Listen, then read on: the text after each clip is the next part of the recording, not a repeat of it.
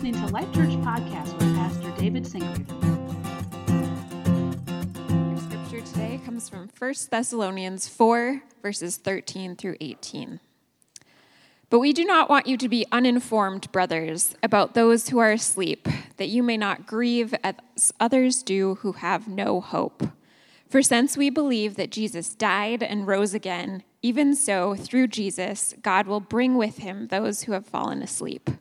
For this we declare to you by a word from the Lord, that we who are alive, who are left until the coming of the Lord, will not precede those who have fallen asleep.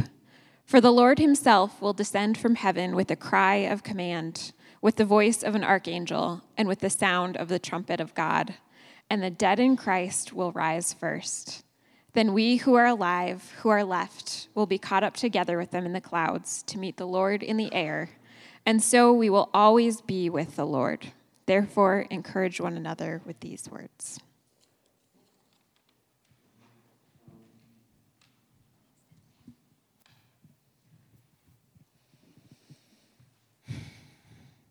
Well, most of us love a good reunion.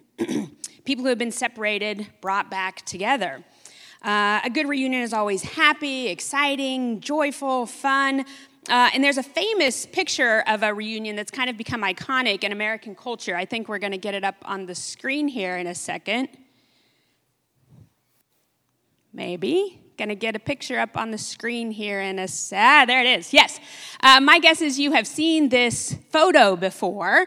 It's a picture of a family being reunited after the husband and father had been prisoner of war for 5.5 years in Vietnam. And it won the Pulitzer Prize and has kind of become an iconic American photo because of all it seems to represent about reunions and family and being together and that sort of thing. So I was looking for this picture because I've seen it before. I really like it. It's called Burst of Joy.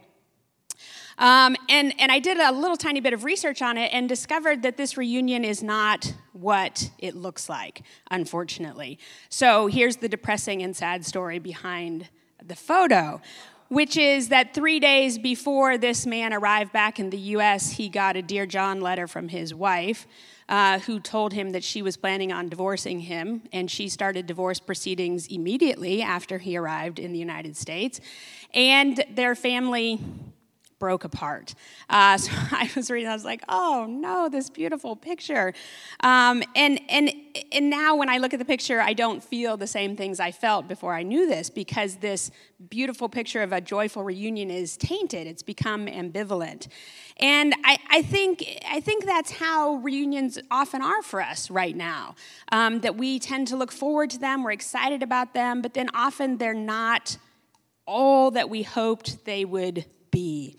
They're tainted by loss or by grief or by friction or frustration or whatever. And so even the reunions that are most hoped for turn out not to be everything we hoped for. And of course, those are the reunions that actually happen. There are lots of times when we don't get a reunion at all. There are many people from this war and from wars all over the world throughout history where people didn't come home from them. So there was no reunion. So this is better than that, I suppose. But our text today is all about reunions. And we, of course, all have this sense that reunions aren't always what we hoped they would be. But in this text, we get a picture of the perfect, permanent reunion. And that's what the entire letter of 1 Thessalonians is about, but particularly the text we're looking at today. And so Paul describes a reunion that won't disappoint us. So let's take a look at it. So first of all, some quick background and summary about the letter as a whole. It's a pretty short letter, and it has a very, very joyful tone to it. It's one of Paul's very joyful letters. And that tone can sometimes disguise the fact that the letter is about some very serious and very difficult things. We learn from the book of Acts that Paul spent 3 Sabbaths in the town of Thessalonica preaching the gospel, and a small group of people became Christians, but then the Jews in that town rose up to persecute them. And Paul had to hustle away from Thessalonica and leave this little band of believers all by themselves, facing pretty severe persecution. And so Paul is deeply concerned about them. In fact, he's very stressed out and anxious about it. Twice in this letter, he says he couldn't stand not knowing what was happening to them. And so when he gets to Athens, Timothy is with him, so he actually sends Timothy back to check on them and to make sure that everything is okay. And this letter is written when Timothy returns to Paul with a good report. And so that's why Paul has this really joyful tone, because Timothy has given him a good report. The Christians are okay in Thessalonica. They're not falling away. They're not falling into temptation. They're growing in their faith. They think about you very fondly and happily. They miss you. That's the report Timothy brings back to Paul. And Paul is just overjoyed by this, and so he's writing this letter to them to express that. He also expresses that he longs to see them in person. He longs for a reunion with them. He even says that he tried to go back to them, but Satan blocked him. So there's this spiritual warfare going on that's keeping Paul from having a reunion with the Thessalonians. And he knows that they're struggling with two particular things. First of all, persecution. They're being badly persecuted, severely persecuted. And secondly, death of loved ones. And in all likelihood, these deaths are related to the persecution. People are probably dying for their faith. And so he knows that the Thessalonians also are longing for reunion. They want to be reunited with the people who have died. But of course, death is blocking them, just like Satan is blocking Paul from returning to Thessalonica. Death is blocking them from being reunited to their loved ones. So at the heart of this letter is a longing for reunion. Paul wants to be reunited with the Thessalonians. The Thessalonians want to be reunited with their dead loved ones. So the heart of Paul's response is our text for today, 1 Corinthians 4, 13 through 18. And at the heart of that text is a Greek word, parousia. So I don't always love throwing around Greek words because we don't necessarily need to parse the text like that in a sermon. But this word is actually really, really important. And in Latin, it's translated Advent. And in English is translated coming or appearance. And so this word is right at the heart of the passage. And it describes, this word parousia Paul uses it to talk about the coming or appearance or advent of Christ that will happen in the future. It hasn't happened yet for the Thessalonians, and it hasn't happened yet for us. We're still waiting for the parousia of Christ. But in this passage, Paul does three things. He describes the parousia of Christ, he tells us what it means, and then he tells us what our response to this news should be. So that's what we're looking at today. The description of the parousia, what that means, and what our response to this news should be. So first of all, the description of the event.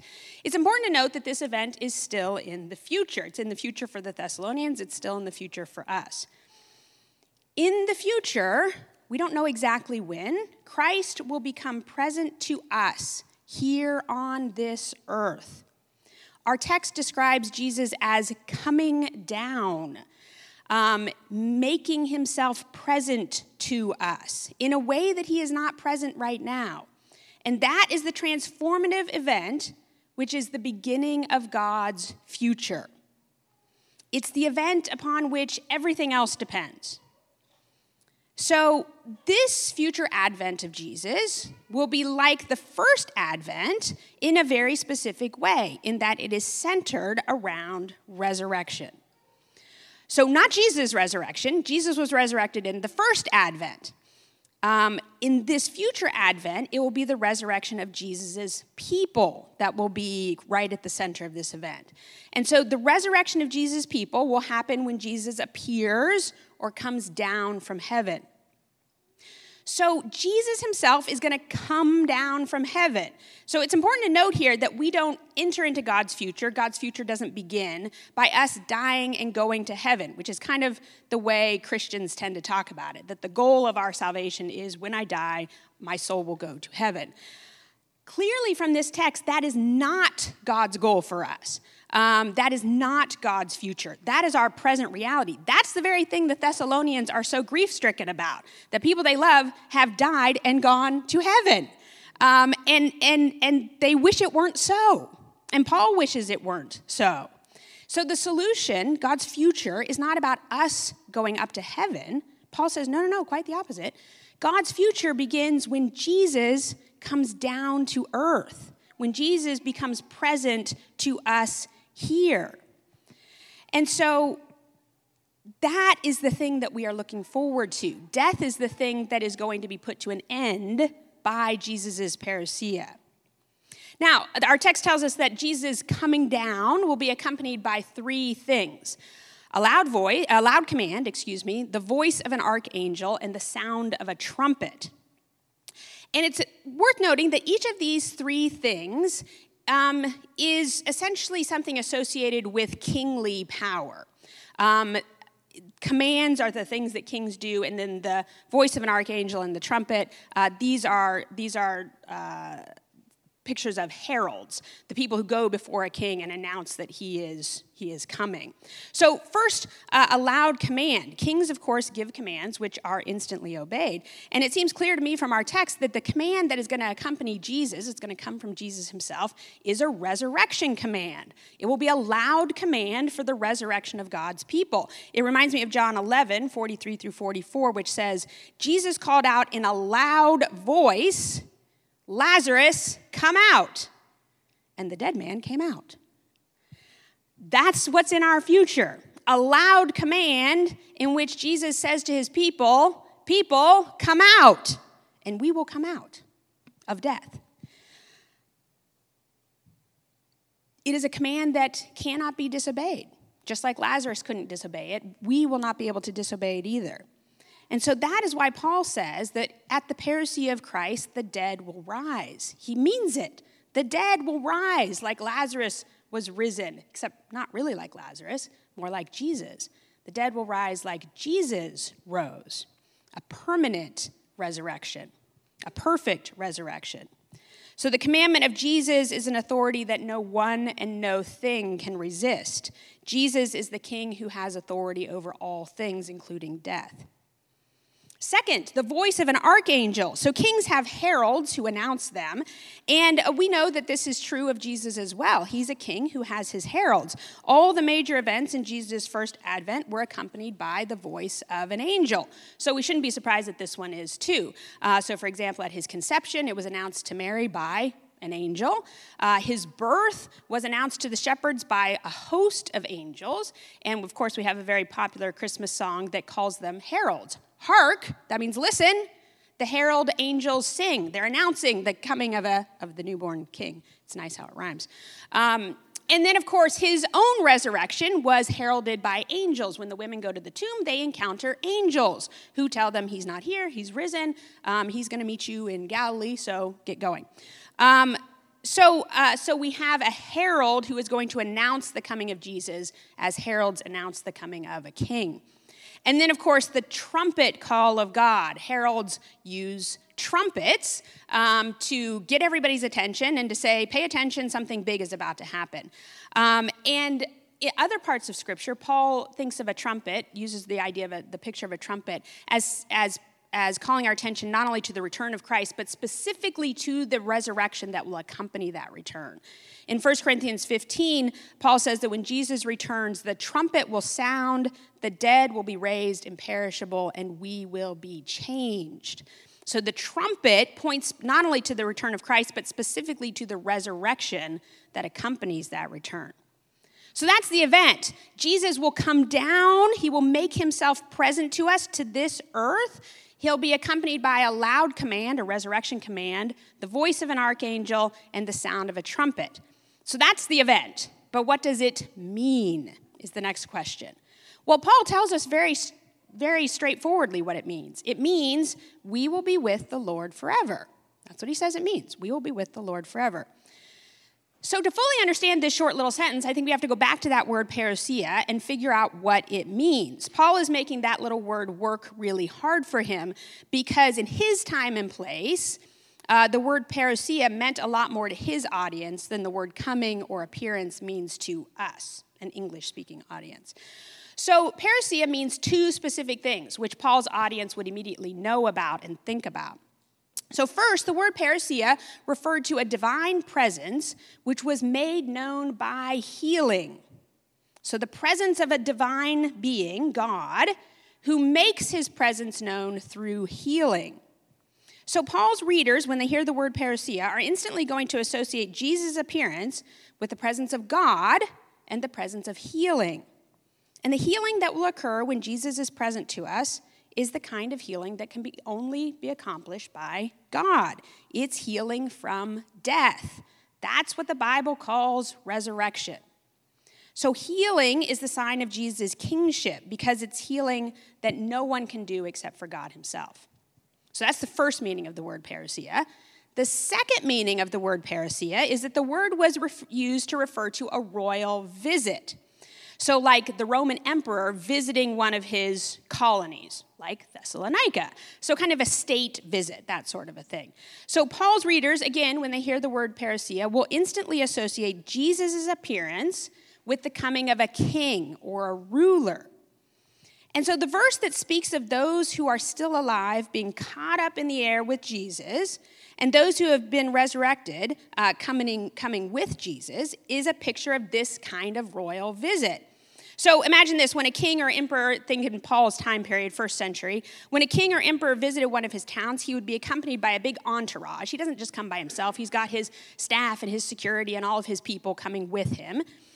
And the city that he's visiting is going to be looking for his arrival. And when he's a little ways off, they send out a welcoming committee. We sometimes call this rolling out the red carpet. They send out a welcoming committee to meet him. They're like, welcome, we're so happy you're here. And then the entourage and the welcoming committee all escort the king back into the city that he's visiting. So they don't go out and meet him and then all go back to Rome. They go out and meet him and all come back to Thessalonica or Philippi or whatever colony he's visiting. We actually still do this exact same thing today. I don't know if you remember this, but in 2015, President Barack Obama was the commencement speaker for Lake Area Technical Institute, which I knew about. A lot of my students come from Watertown, and so this was kind of a big deal. President Obama was coming there, and he apparently had visited all 49 states, and South Dakota was the last one on his list, so he was like, I got to go to South Dakota. So he did. And so this, you can imagine, is a big deal. We don't usually have the President of the United States speaking at, frankly, any of our institutions of higher education in South Dakota, and maybe I can say let alone at a technical institute, although Lake Area Tech is a fantastic school. But so I was thinking about this and I looked up pictures, and it's exactly the way Paul describes it. So Obama turned out was like an hour or two late. So they had sent out a welcoming committee to Watertown Airport, just a little tiny regional airport, and it was all of South Dakota's dignitaries. John Thune was there, Mike Rounds, the president of Lake Area Technical Institute, the mayor of Watertown, like they're all there, and they're just all hanging around. There's tons of shots because Obama was late, and they're just standing there waiting. They're clearly all very excited, smiling. Nobody was talking about Republican versus Democrat. They were just like, whoa, this is exciting. President Obama's coming to Watertown. And then when Obama did finally arrive, of course, he came on Air Force One, the airplane landed, and Obama comes down out of the stairs. But of course, he's not the only one. He has an entourage with him. He's got his staff, and he's got his security, and he's all these people. And so then you see pictures of Obama surrounded by his entourage and the welcoming committee. And then they don't all get on the plane and go back to Washington, D.C. They all get into cars and drive into Watertown. They go to Lake Area Technical Institute because that's where they're going. So this idea of a welcoming committee is not a welcoming committee who then goes away. It's a welcoming committee who escorts the person back to the place that they're coming to. And so we do this in our own culture. This isn't just an event that happened 2,000 years ago. We still do it. So the description Paul gives of Jesus' parousia is just like Barack Obama coming to Watertown in 2015. Jesus will be accompanied by an entourage, which points to his power and authority. And in Jesus' case, his entourage is those Christians who have died and are now raised to life again. They are his entourage. They will accompany him, pointing to his power and authority. And then, of course, Jesus will be given a welcoming committee as well. And that welcoming committee will be those Christians who are still alive at the time of his parousia. They will somehow be empowered to go out early and greet Jesus. Paul uses the phrase, they will be caught up in the air. I honestly don't know exactly what this means, but it means they're the welcoming committee, and they are going to be given whatever power is necessary to go up to meet Jesus a little bit in advance, and then not get whisked away to heaven, but all of them together come back down here to the earth, which compared to heaven is like Watertown compared to Washington, D.C., I suppose. And yet, nonetheless, Jesus isn't just planning a visit to earth. He is going to make earth his permanent headquarters, his permanent home. This is where he's coming forever. And so those who are dead in Christ will be his entourage on the day he arrives, and those who are still alive in Christ on that day will be his welcoming committee. And then all of them together escort Jesus back here to the earth itself. So, these two meanings of the word parousia, a divine presence accompanied by healing, and the visit of a king or an emperor, they help us understand what Paul's little phrase, "we will be with the Lord forever," means. So I think there's two ways we can say this little phrase. The first way is, we will be with the Lord. We will be with the one who has absolute authority to rule over all things. He is the ultimate king and emperor. All his enemies will be banished and defeated. And we know it's all of them because death will be banished and defeated. There's no greater enemy than death. If death has been defeated, all the enemies have been defeated. The king has come. We are present to him. He is present to us. And again, we will know he's the king because we will be completely and permanently healed. We will be resurrected. We will be glorified. It is because of this act of absolute power that we can be with him forever, not temporarily, forever. Death is the thing that parts us and ends covenants. That's why in the marriage covenant you say, till death parts us. There won't be any death. So there's no parting from Jesus after this time. This is the ultimate, perfect, final, permanent reunion. So that's the first way we can say it. We will be with the Lord. But the other way we can say this sentence is, we will be with the Lord. Because we all will be present to the Lord, we will also be present to each other. We will be with the Lord. The dead and the living will be resurrected and reunited. It will be like that photo without any crappy background information, essentially. Those Christians who are already dead will be raised up and will be in Christ's entourage. Those Christians who are not yet dead will be empowered to be the welcoming committee to greet him.